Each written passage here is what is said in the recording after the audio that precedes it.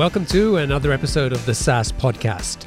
I'm your host, Omar Khan, and this is a show where I interview proven founders and industry experts who share their stories, strategies, and insights to help you build, launch, and grow your SaaS business. In this episode, I talked to Mike Adams, the co-founder and CEO of Grain, a SaaS product that helps you capture and share insights from customer meetings. In 2018, Mike, together with his brother Jake, co-founded Grain. This was Mike's third startup venture after previously co-founding Degreed and Mission U, which was acquired by WeWork. But instead of starting with a problem, the brothers began with a solution in mind and set out to find a problem that it could solve. As you can imagine, that approach didn't work out too well. Their first year proved challenging as they struggled to identify their ideal customer profile. Mike jokingly said that at the time, their ICP was anyone who would talk to them and like their product. However, after a year of refining their approach, they discovered their actual ICP and focused on one standout feature that seemed to be resonating the most with their customers. And this led them to throw away their existing code and rebuild the product from scratch, focused around that single feature. Grain eventually started to get traction when the founders invested more time in interviewing prospective customers as well as their existing ones. This not only helped the founders build a better product, but it also gave them deeper and some surprising insights about their target customers. Fast forward to today, Grain hit 1 million in ARR about a year ago, has amassed around 1,300 customers, and raised $21 million, including a recent $16 million Series A round. In this episode, you'll learn how Mike and Jake figured out their ideal customer profile, which helped them improve both their product development and marketing, how Grain grew from 0 to 1,300 customers, including companies such as Slack, Zapier, Webflow, and more. Mike shares lessons on how to avoid herd mentality and think more for yourself in order to get more creative ideas and unique solutions. And we also talk about learning to trust your instincts as a founder when making decisions, even when everyone around you tells you to go another way. And we talk about how to handle competition and stay ahead when other businesses are copying your ideas, features, and tactics. So I hope you enjoy it. Is your team struggling with spreadsheets that can't keep up with your workflows? It's time to switch to JotForm Tables. JotForm Tables is an all-in-one workspace that lets you collect, organize, and manage data seamlessly. Not only can you create online forms to gather data directly in JotForm Tables, but it also serves as a powerful tool to manage and analyze the data collected from your existing JotForm forms. You can also import spreadsheets or enter information manually, and all your data is stored securely in one place. JotForm Tables makes collaboration a breeze. You can share your tables with a single click and work with your team in real time. Say goodbye to version control issues and hello to efficient teamwork. Get started with JotForm Tables for free today at saasclub.io/jotform. That's saasclub.io/jotform.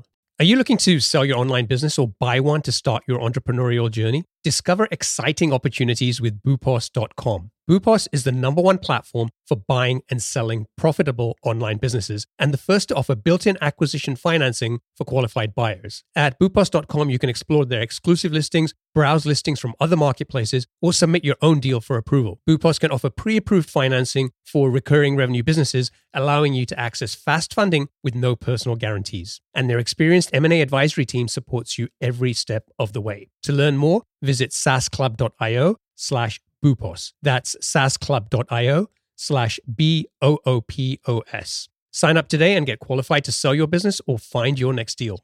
Hey, are you struggling to grow your SaaS business? As a SaaS founder, you know that having the right tools is crucial for growing your SaaS business effectively. But with so many options, choosing the best ones for your needs can be overwhelming. That's where the SaaS Toolkit comes in. This handy guide covers the 12 essential types of tools you need to supercharge your growth. Inside, you'll find a detailed look at tools successful SaaS startups have used to scale to 7 figures and beyond. It gives you specific examples and makes practical recommendations to help you choose the right tools for your SaaS business. Don't miss out. Visit thesaastoolkit.com to download your free copy and unlock faster growth for your SaaS business. That's thesaastoolkit.com. Mike, welcome to the show. Hey, awesome to be here. Do you have a favorite quote, something that inspires or motivates you that you can share with us?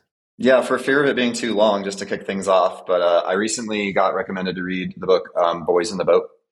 And it's kind of a random quote that is usually not one that gets quoted, but it just, to me, it really resonated. When you're trying to build a business, you're trying to build a company, This is my third startup, and I just feel like it's been true of the best times of all the companies I've been in. So the story is about some ragamuffins in the early 1900 Depression era in Washington State who become the best crew in the entire world, so like rowing crew. And they end up competing against the Germans in the Olympics, and they win in Germany while Hitler's there. And it's really incredible. And so it kind of follows the story of, I would say, like the main character, his name's Joe, and he talks about how when he's being interviewed about how the boat was something that was like more than the boat. And the quote specifically is, "It was a shared experience. It was something mysterious, almost beyond definition. It was a shared experience, a singular thing that had unfolded in a golden sliver of time long ago, when 9 good-hearted young men strove together, pulled together as one, gave everything they had for one another, bound together forever by pride and respect and love. Joe was crying, at least in part, for the loss of that vanished moment, but more, I think, for the sheer beauty of it." Sorry for that being a little bit on the long side, but like it's a really powerful quote for me of this feeling you have when you're building something great with other people, and you're doing your part, they're doing their part, and you just kind of can row in unison. And it's almost beyond words, to the point that this man was interviewed in his 90s and was crying about this time long gone because of that bond that he had. And I feel like startups are, that for me. That's great. It's unique. It's got a great story behind it. And you sharing something, no matter how short or long it is, as long as it resonates with you, is really what that question is about. So I appreciate you sharing that. So tell us about Grain. What does the product do? Who's it for? What's the main problem you're helping to solve?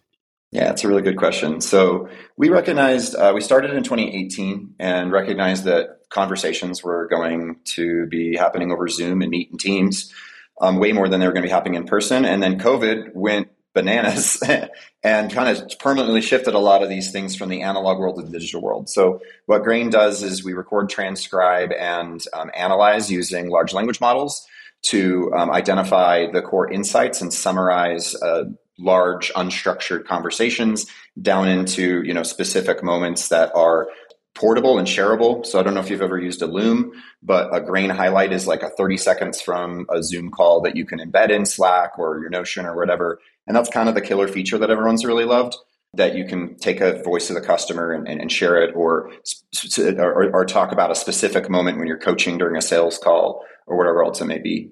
Okay, great. So before we get into Grain and the story, I want to talk a little bit about your background.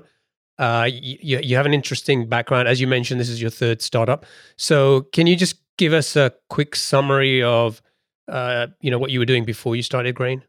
Sure. So my story starts as the first person in my family to ever graduate from college, and my dad being a really hardworking construction worker who thought that the best jobs for his kids would be a doctor or a lawyer or any of those ones that you know about. And I graduated with a bunch of debt and no real clear direction. I knew I didn't want to be any of those things, and moved to San Francisco because my wife had a job. And so I worked in litigation consulting, which was great, like very consulting skill set. I'm really grateful that I have that foundation, but I got bored pretty quickly and met who ended up being my first co-founder at a party in San Francisco, and I got into startups from there. And so the first company I started is called Degreed.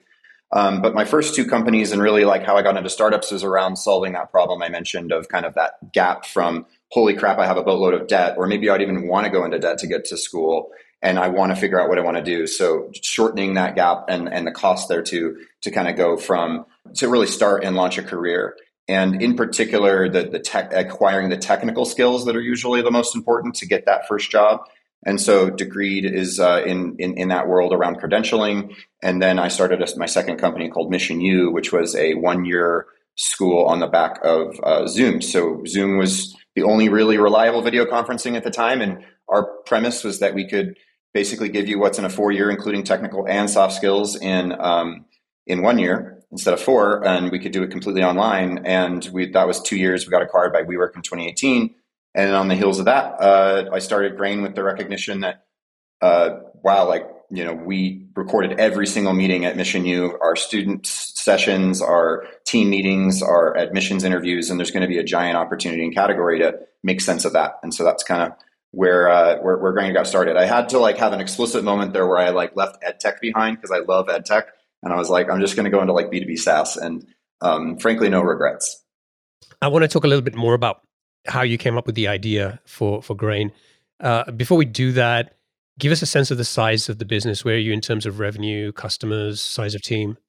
Yeah, for sure. So we've crossed the $1 million threshold in annual recurring revenue last year, and we have about 1,300 customers. We tend to serve a kind of SMB segment. A lot of tools in our space and kind of video meeting intelligence. There's a huge, I would say, market in sales. We have sales folks who use our product. It's actually about a third of our users, but we deliberately chose not to be a sales only solution. And we recognize that, the kind of 80-20 functionality of a tool like Grain is needed across a lot of different roles, and there's a lot of benefit in having one tool, from cost savings to kind of centralization of data and analysis. But that's a little bit around kind of where we're at. Team size is about, we're about 18. And you guys have raised about 20 million? Yeah, good question.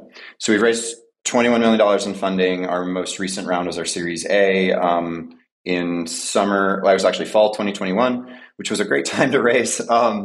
And we raised from Tiger Global and Unusual Ventures. And before that, we had partnership with Zoom. They have a fund, and Slack, and other great venture capital partners as well. Great. So let's talk a little bit more about where the idea for Grain came from. You mentioned it a little bit earlier, but just tell me, what were you doing at the time, and what was the aha moment that kind of really kind of crystallized this opportunity for you? In that second startup that I started in 2016, I was coming out of actually being part of the coding bootcamp world. And I had worked at a coding bootcamp. I actually was one of the first students at one of the first coding bootcamps because I wanted to learn to code in 2013. And so I worked at a coding bootcamp, and one of the things we kept running into was we'd find out, like, at the end of the program whether someone was a good admit or not, and all the data was gone before we could really update our algorithmic process to understand, like, who we should admit and who were going to have a harder time being able to find a job. And so I kind of took that experience into Mission U when we started, which was the 1-year online alternative to college. And from day one, the first person I hired was an engineer. The second person we hired was in systems. And we immediately started kind of with this premise that every conversation that's happening, whether it's a student or it's an internal meeting, whether it's a vendor, whether it's a client that we're trying to sell, that we're trying to pitch our students to, we should capture all of that because it's data that shouldn't be lost and ephemeral. And so I guess I had that insight 2 years before Grain. And so then Mission U kind of had a sudden demise. We'd raised $13 million. We had 8.5 left in the bank. And this was when WeWork's cap table was really, really big, and they were throwing their cap table around with their stock in large numbers. That basically kind of is how Mission U ended up getting acquired by WeWork, and they unfortunately shut down the school like soon thereafter. Even though it started in the acquisition as like a we're going to have a WeWork we're going to have a Mission U in every WeWork. It ended up more realistically being about getting my co-founder to kind of go and work with WeWork. And I didn't really have any desire or interest to go work with WeWork. And so I got an intellectual property rights waiver. And I was even almost considering a pivot of like, let's just take this company and turn it into, what became Grain. But that's the main thing I wanted from the acquisition, was an intellectual property rights waiver, be free and easy to, and clear to kind of build on that previous experience. So I guess in summary, like, I was always looking from my first startup because I've been a co-pilot is what I call it twice. First time I was not the CEO, second time I was not the CEO, and third time I was the CEO. And I feel like it was always mysterious about like where you find that idea that can turn into like a real viable business. And what I had learned, and it turned out to be very true, is that the best ideas usually come in the process of solving your own problems, especially if you're in a business position trying to solve business problems.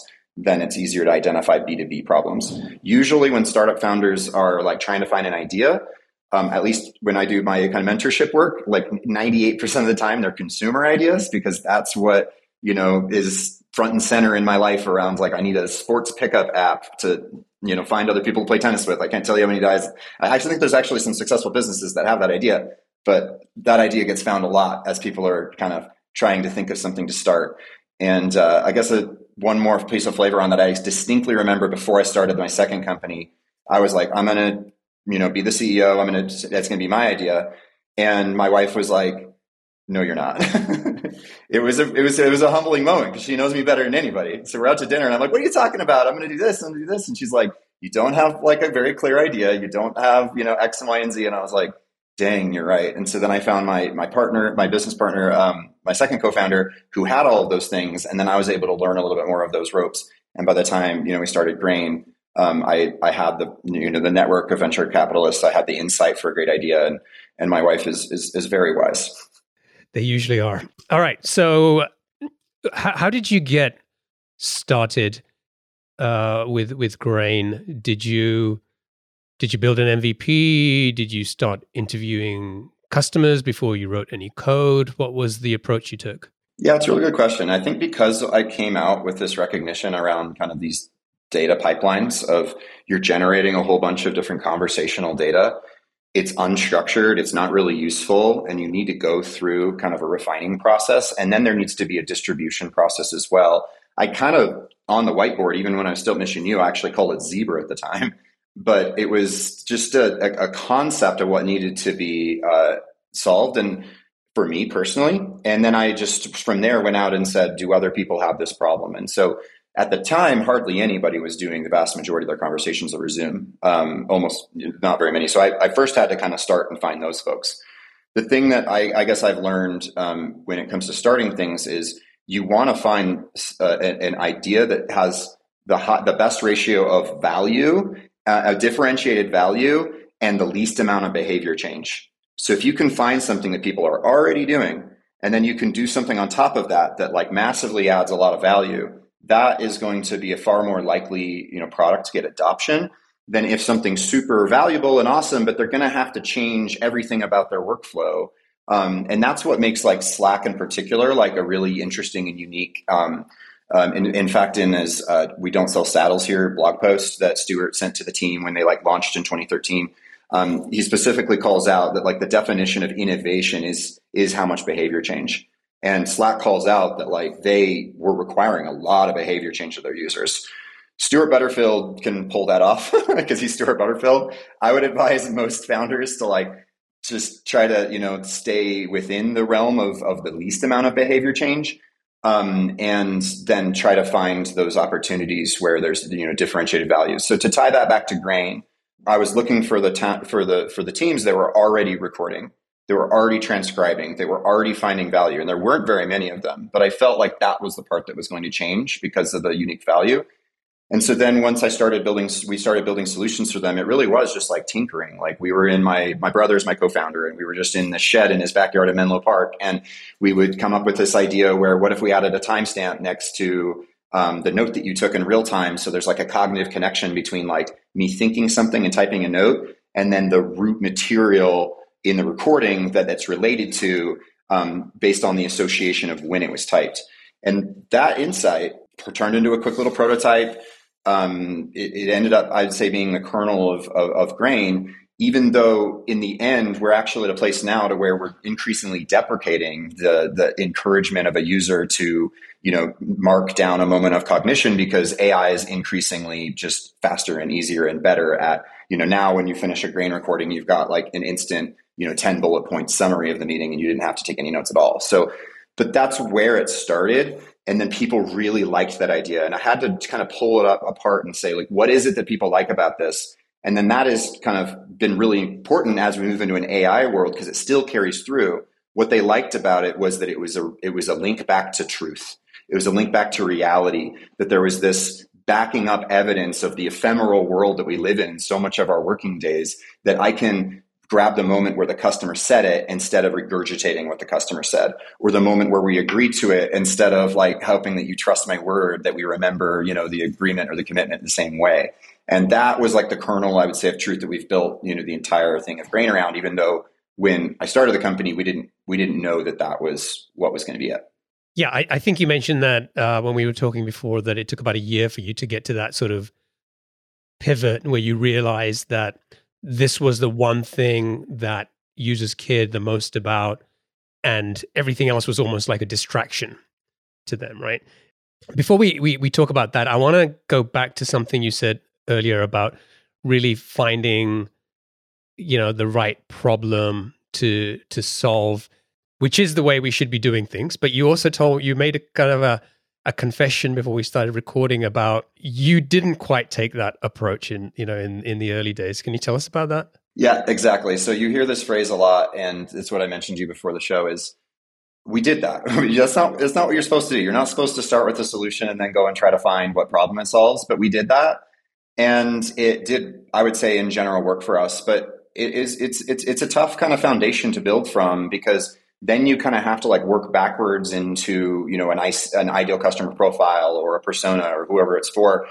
And it's been a challenge for us, as we've said from the very beginning, that we want to be horizontal. We don't want to be a verticalized solution. We want to be, the best tool for, I would say, small teams. So if like you're a sales leader at a startup, like you should absolutely use Grain over, the best in class enterprise solution that's going to cost you 10 times more. But one of the challenges of building for a lot of different personas at once, and when you kind of start with like a solution that backs into solving a problem, is you realize, especially if you create a pretty great solution, which I think, we did at Grain, it solves a lot of different problems. And the long tail of solving those problems is how you build great businesses, and you have to make choices. So as the time's gone on with Grain, we've just gotten more and more narrow. I would say we describe our strategy now as a T-shaped strategy, to where we're building to kind of the 80-20 solution that anybody, it's simple enough. What people love about our product is it's just kind of intuitive and it's not overbuilt, it's not overcomplicated. So it works for everybody, but we still have to have that kind of deep spike to where we know the first person who's usually going to adopt it, and that we build for their use case, and then it can kind of spread from there. And to be frank, like that has been a real journey. It's been tough to kind of figure it out, because there's a lot of little spikes, from the T, where you're like, is it this one or is it this one? And if you start specifically from a really clear understanding of a problem, and then you work, and then you test different solutions against it, which is the more traditional path, I would say you can kind of avoid some of the challenges that we've had going the other way, where it solves so many problems. It's just a matter of like, how do we think strategically about which problem to focus on as like the deepest spike and as the core focus. When I asked you about your ICP before we started recording, you said in the first year, our ICP was basically anybody who would talk to us. Anybody who thought it was cool. We were like, isn't this cool? Like, yeah, that is cool. Great. You're our ICP. Awesome. And it took about a year for you to start to get some clarity. Like, how did you figure out who to focus on? Because that's always one of the hardest decisions for any founder to make. Oh man, we've done it so many. It's a continuous process, constantly. And like we just did another wave of it, and it was like eye-opening. And then we compared it against like the positioning that we did 6 months ago when we just did it. And we're like, oh my gosh, this is so different. Largely because the large language models like came into fruition, and GPT-4 just got released yesterday, and like the world is changing under our feet. So that was part of it. But we're constantly doing a qualitative research process of talking to our customers and our users. It's just the way we go about it and what those interview guides are and what we're looking for. That usually changes as we've evolved over time, because you go from the early days where you're just trying to do something called evaluative research. I actually have a blog post on this. If you go to mgadams.com, I don't write a lot, so it's like the second blog post, but it's the Founder's Guide to Understanding Your Users. And I wrote this like 2 years into Grain, having gone through kind of phase one, which was like, first thing you need to do is, have this kind of evaluative test to make sure that what you're doing is even, a problem that people, want solved. And then you kind of need to do, different series of tests. But at the beginning, you're kind of going from nothing, putting it in front of people's faces. And you should read the mom test if you haven't, anybody on this podcast, because Rob Fitzpatrick really enlightened me around like how, when you do that work, if you present too much of yourself with it, people will like try to protect you, and they'll like say, they won't tell you the truth. They'll be like, oh, I think it's actually, I would totally use this. And they're like, never going to use it. So what we would do is we would actually distance ourselves. We built this, like, especially when we did that kind of pivot about a year in, we ran this process pretty rigorously. We brought people into our office and we just had them like go through it. And we pretended like it was somebody else's product, and we didn't even build it. And we were the third parties that were just like trying to get feedback for somebody else. So they were like, oh yeah, I hate this, I love this. And that was like huge, because the first time we went around, it was our friends, and they were all like, oh yeah, this is the greatest thing ever. But it didn't really give us the clarity that we needed to know exactly who we were building for, or what the roadmap should look like. And so we knew it was definitely like a leaping moment when we did that. I would say we threw all the code base away from the first year and we started over from scratch on that insight I mentioned. That process we ran that was like, I would say, more rigorous and better at distancing and getting that truth, and just really understanding whether or not putting something in front of people, they would use it and why. That was the foundation of kind of the next phase of the business. And then I would say we launched that into the world, and COVID hit, and we actually had like 7 or 8 YC companies that all got funded that were literally just doing what we had like launched and pushed in the market about a month after COVID. And yeah, it was kind of a wild time. And so then all of a sudden you're in this world where you're like, whoa, like clearly if we're having like YC companies literally rip off everything about our website and then copy every feature that we do, like we, just word for word and pixel for pixel, basically, we're clearly have solved something in this kind of second phase. So then what you're looking for is that kind of like more around the product market fit. You're like, clearly we built something of substance and value that people care about, but like who cares about it most? Who's willing to pay the most? What are the messages that resonate with them? What are the features that they need? And then how does it grow inside of an organization? And that's been, I would say, the subsequent set of qualitative processes that we've run. And not to shill my own product, but we use our own product for that, which is like, we literally couldn't do that if we didn't have all of those meetings being recorded. Because like our head of product, Jeff, will go and interview 15 people. So he interviewed he just did this one, interviewed 15 of our top 40 accounts. And we had an interview guy that was trying to understand the commonality between them because they're very different. Like our user profile is, because it's horizontal, it's not clear exactly who is using it for what.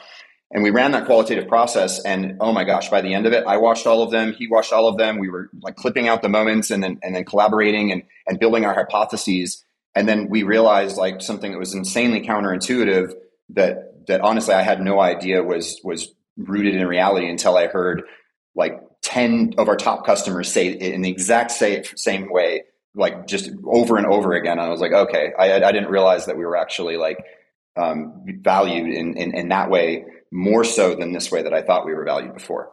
Are you an entrepreneur looking to buy a profitable online business or a founder ready to sell? Boopos is the #1 platform for buying and selling profitable online businesses. With their exclusive listings, as well as listings from other marketplaces, and the option to submit your own deal for approval, Boopos has you covered. Plus, they're the first to offer built-in acquisition financing for qualified buyers of recurring revenue businesses, allowing you to access fast funding without personal guarantees. And their experienced M&A advisory team supports you every step of the way. To learn more, visit saasclub.io/Boopos. That's saasclub.io/BOOPOS. Sign up today and get qualified to start your entrepreneurial journey or sell your business at the right valuation with Boopos.com. What was it that they said that kind of gave you that insight? Specifically what we found was that like we've always positioned ourselves as like almost kind of in the research space. Like if there's a vertical spike that we go on, we've always been more about like product insights and user research. A lot of that is biased by the fact that we did have product market fit there, and we still do. But there's a lot of issues that are associated with the frequency of use in that use case. Product managers love to say they talk to to customers. Most of them don't. User researchers, you're a big giant company where you need, all sorts of, different, situations versus a smaller company that can kind of pick it up, which is more in line with our self-serve motion. What we learned was that for our most successful accounts, almost all of them had kind of come through a salesperson who was looking for a cheaper version of the, $150 a seat products that are built specifically for sales. And then from there, they would advocate for the customer to the product team to try to say like, let's build this feature. And then the product team would adopt it. And then the marketing team would adopt it. And then we kind of spread from there. So I always thought before this that we kind of entered through product and then we spread to the team. In fact, that's what was in the Series H pitch. And it was very, very clear after our qualitative research process, we actually enter far more often through a sales and revenue team motion and then spread to the team from there because they have so much more, a higher frequency of usage. There's existing tools in the market that we get compared against and that we can, stand out in terms of our simplicity and our affordability and our accessibility. So once we have that insight, it's really changed a lot around, I would say, the prioritization on our current roadmap. I think that's such a great point. You're right. I think we hear people talking more about that they talk to customers than actually, the number of conversations that are going on. But if you hadn't gone through and done these interviews, then maybe you'd never have had that insight, and you'd still be thinking, product as a point of entry, and everything you'd be doing in terms of messaging and onboarding and whatever could still be focused in the wrong place, right? So there's definitely value in doing it.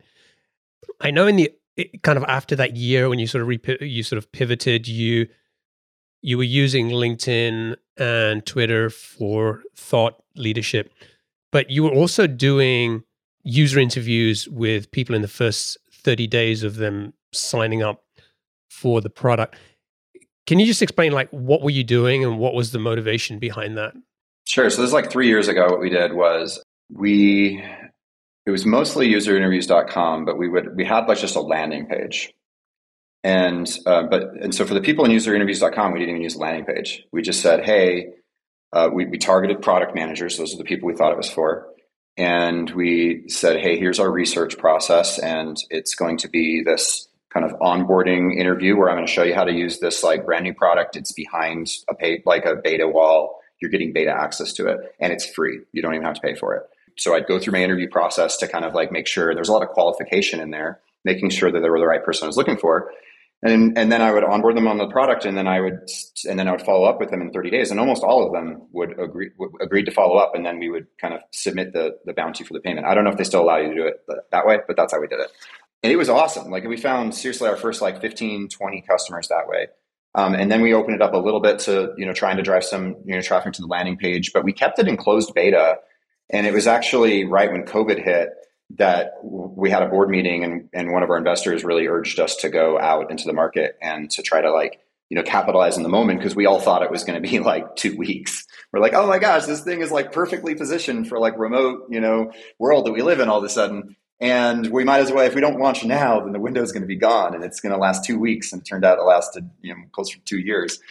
And honestly, that was a mistake. That was a major mistake. We should have stayed in closed beta for longer. It's this really difficult balance, especially if kind of like what I was saying about consumer products where they're kind of obvious. I'll be honest, like Rain is not the most like differentiated insight in the world. Like anybody who works in a digital environment, it's just that I was in a digital environment like years before everybody else. And so I was able to connect some of these dots and find the right investor partners and team, and we built a great product. But like, man, we invited just an absurd amount of competition that's really tough. It's tough to kind of get to that breakout when there was also this there's also this component of in 2012, like money was flowing. Sorry, 2020 and 2021, money was flowing like candy in the private markets because the interest rates were so low. And so we're in a different market now, obviously, with the interest rates higher, and venture isn't as desirable of an LP asset as it was. And so there's going to be less competition. There's going to be less money in our space. And so it's good that, we have that position.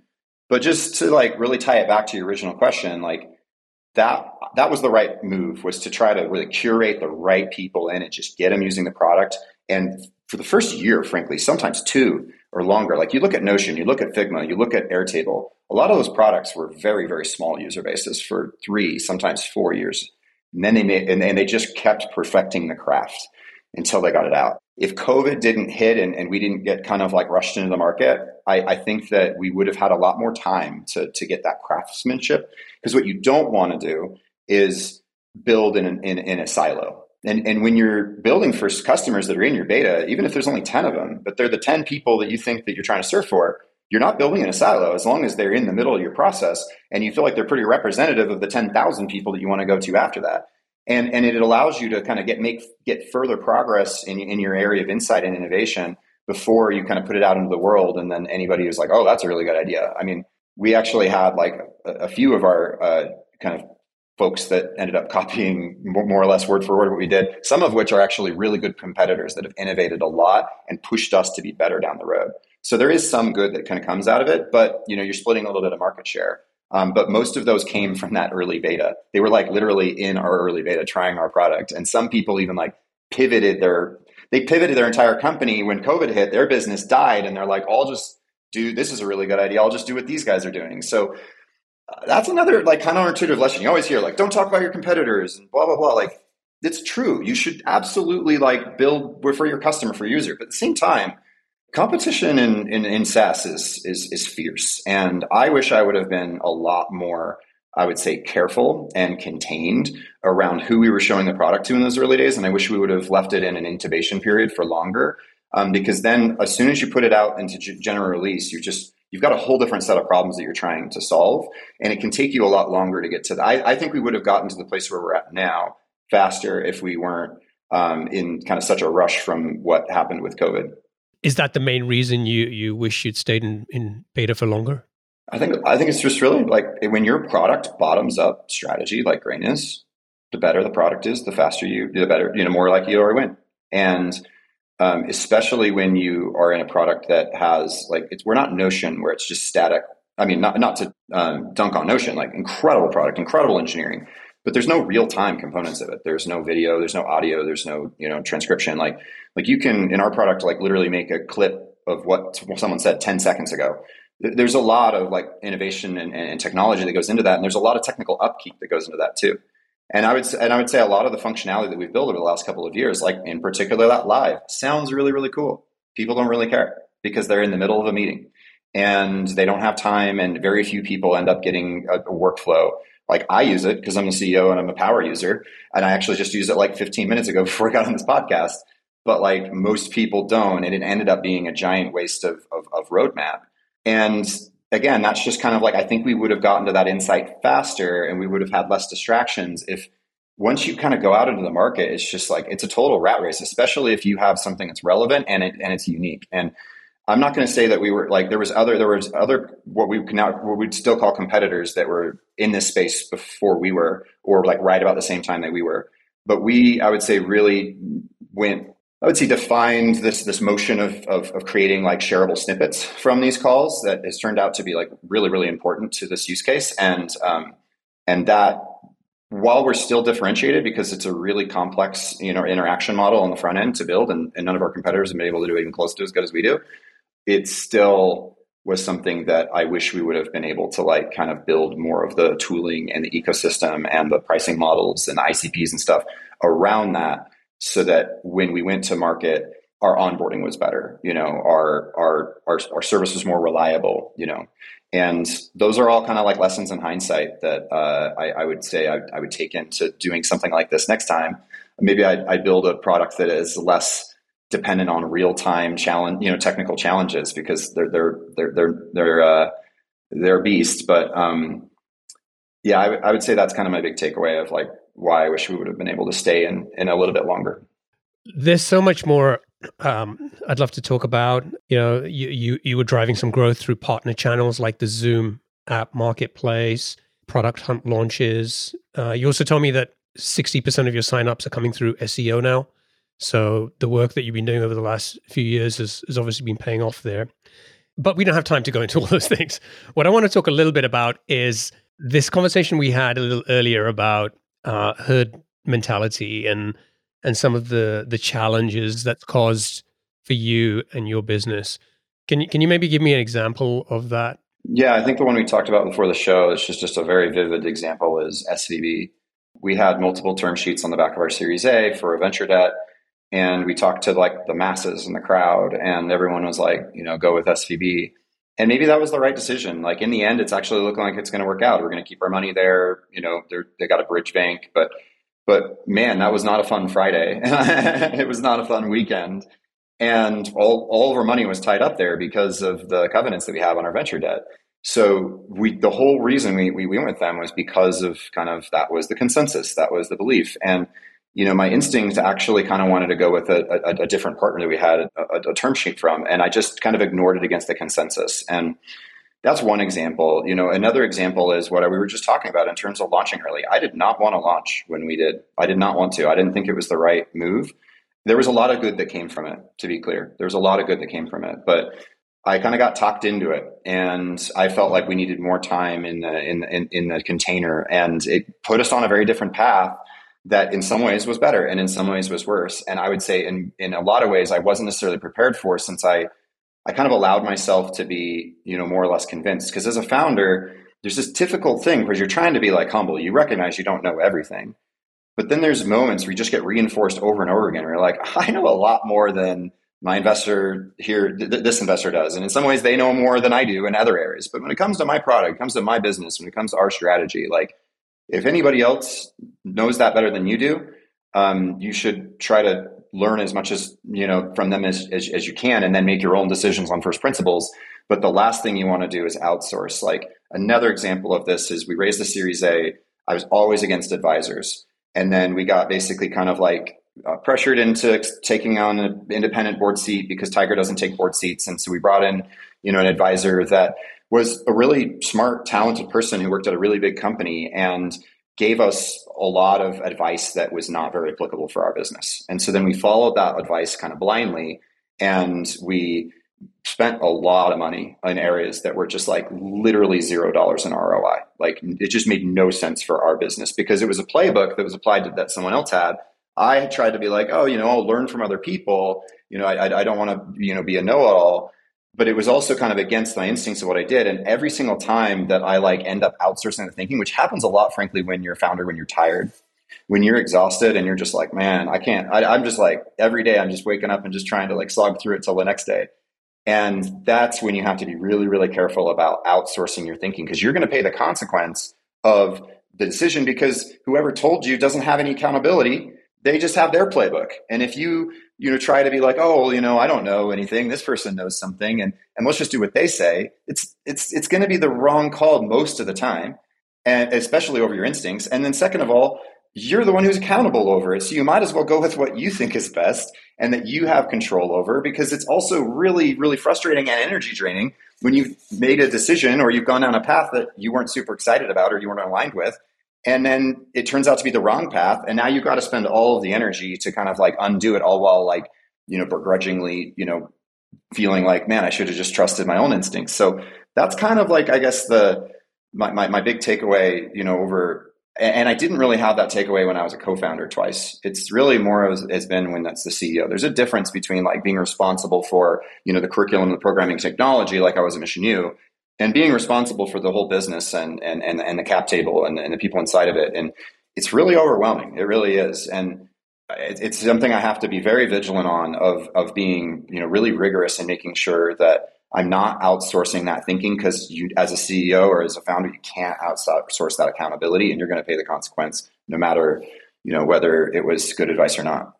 Yeah, I think that's a really powerful lesson in terms of trusting your instincts. And it's not always go with your instincts, but if something deep down is telling you something doesn't feel right, you should pay attention to that and at least, explore that. And as you said, the thinking behind that to make sure you're comfortable with making the right decision.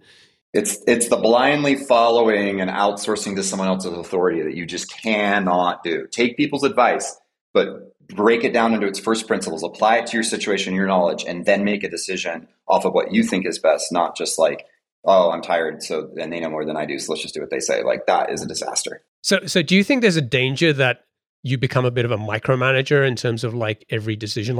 If I talk to your team, would they say he's kind of hands off, lets us make those decisions? Where's the balance when you have to kind of walk that line between giving people trust and some level of accountability to make the decision, but ultimately, your head is on the chopping block, right? If things don't work out. I think until you have very clear product market fit, which usually sometimes happens in Series A, sometimes happens in Series B, you should maintain as much of that control as possible while allowing decision making at the edges. So you have to take accountability over the core strategy and those core decisions, and then allow people to, within the context of that decisions that's made, to solve the edge case problems, to solve it out on the edge, to solve it out as you take it to those end steps that as a founder, you almost certainly don't have time to do. And they're going to make mistakes, absolutely. But the thing that you can't really do is split up a strategy amongst, a mix of executive minded folks and more So there's this kind of progression of dependent ICs. So IC meaning individual contributor, independent ICs, and then you continually progress up until you get to become an executive. And the people you partner with and the people you put into those kind of decision-making roles, if you go back to back, they have to be able to operate and have prior experience at that executive level of ownership. And And I love Peter Drucker's book, The Effective Executive. So I guess I'm already skipping to one of your, rapid fire questions at the end. But like, if you haven't read The Effective Executive, please read it. And if you're finding yourself in this like balance that I'm talking about of like, how do I strike this balance of not being a micromanager, but also like seeding, keeping enough control that you can kind of shape the craft of the product and the outcome and the process, because if you don't give people clarity about what they're trying to do and they don't understand, that you're not going to be happy with this result, and it's not their fault. It's your fault because you took someone who probably didn't have the prior experience, they didn't have a playbook, or it was the wrong playbook, and you were tired or exhausted or overstretched or whatever, or trying to focus on something else, and you hoped that if you gave them a direction to run, that they're going to kind of figure it out, and they just don't have the context. They just don't. Unless they're your co-founder or unless they're, at that executive level, they almost certainly don't have that context. It's very, very rare. And so your average person that you're hiring in your business needs to be able to kind of work in an environment where, and that's what I think is then oftentimes easier about hiring engineers at startups.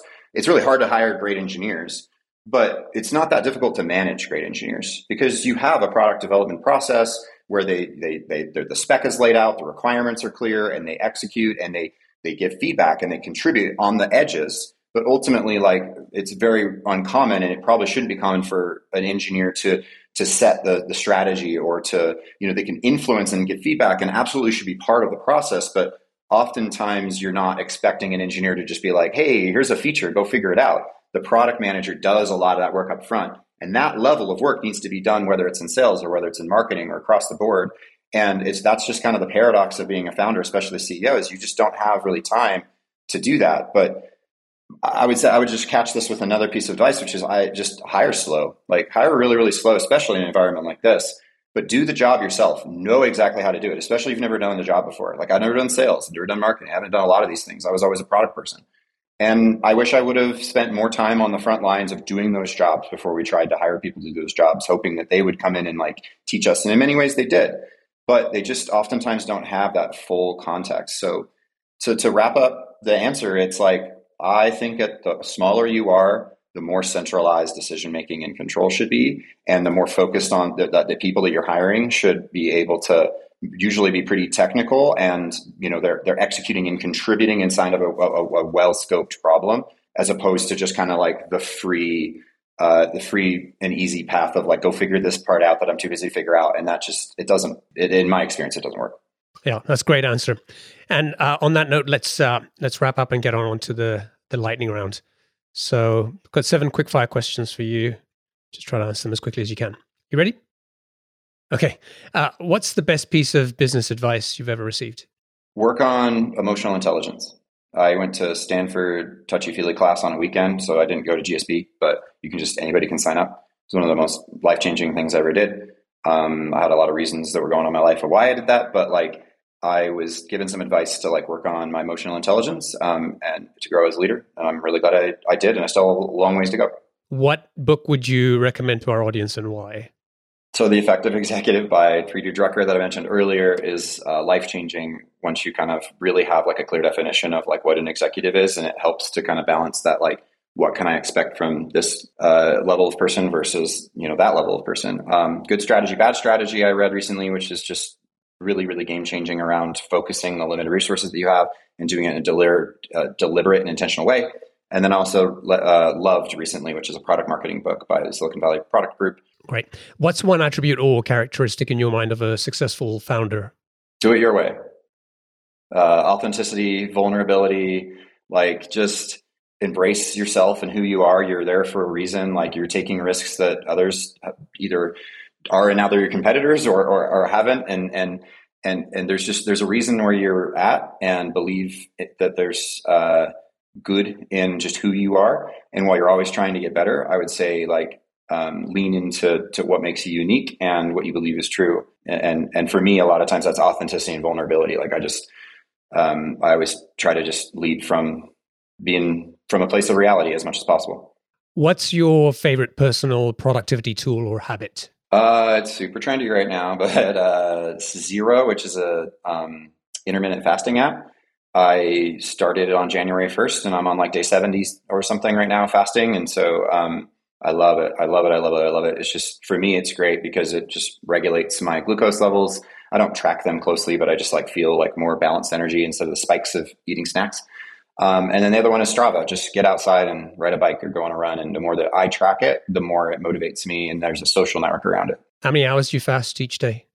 I try to hit 16. So I've at least hit 12. I only have one day that I only hit 12. And every other day that I didn't hit my goal was like 14 or 15. But most of the time I do 16. Yesterday I did 22. Wow. I just didn't eat dinner. What's a new or crazy business idea you'd love to pursue if you had the extra time?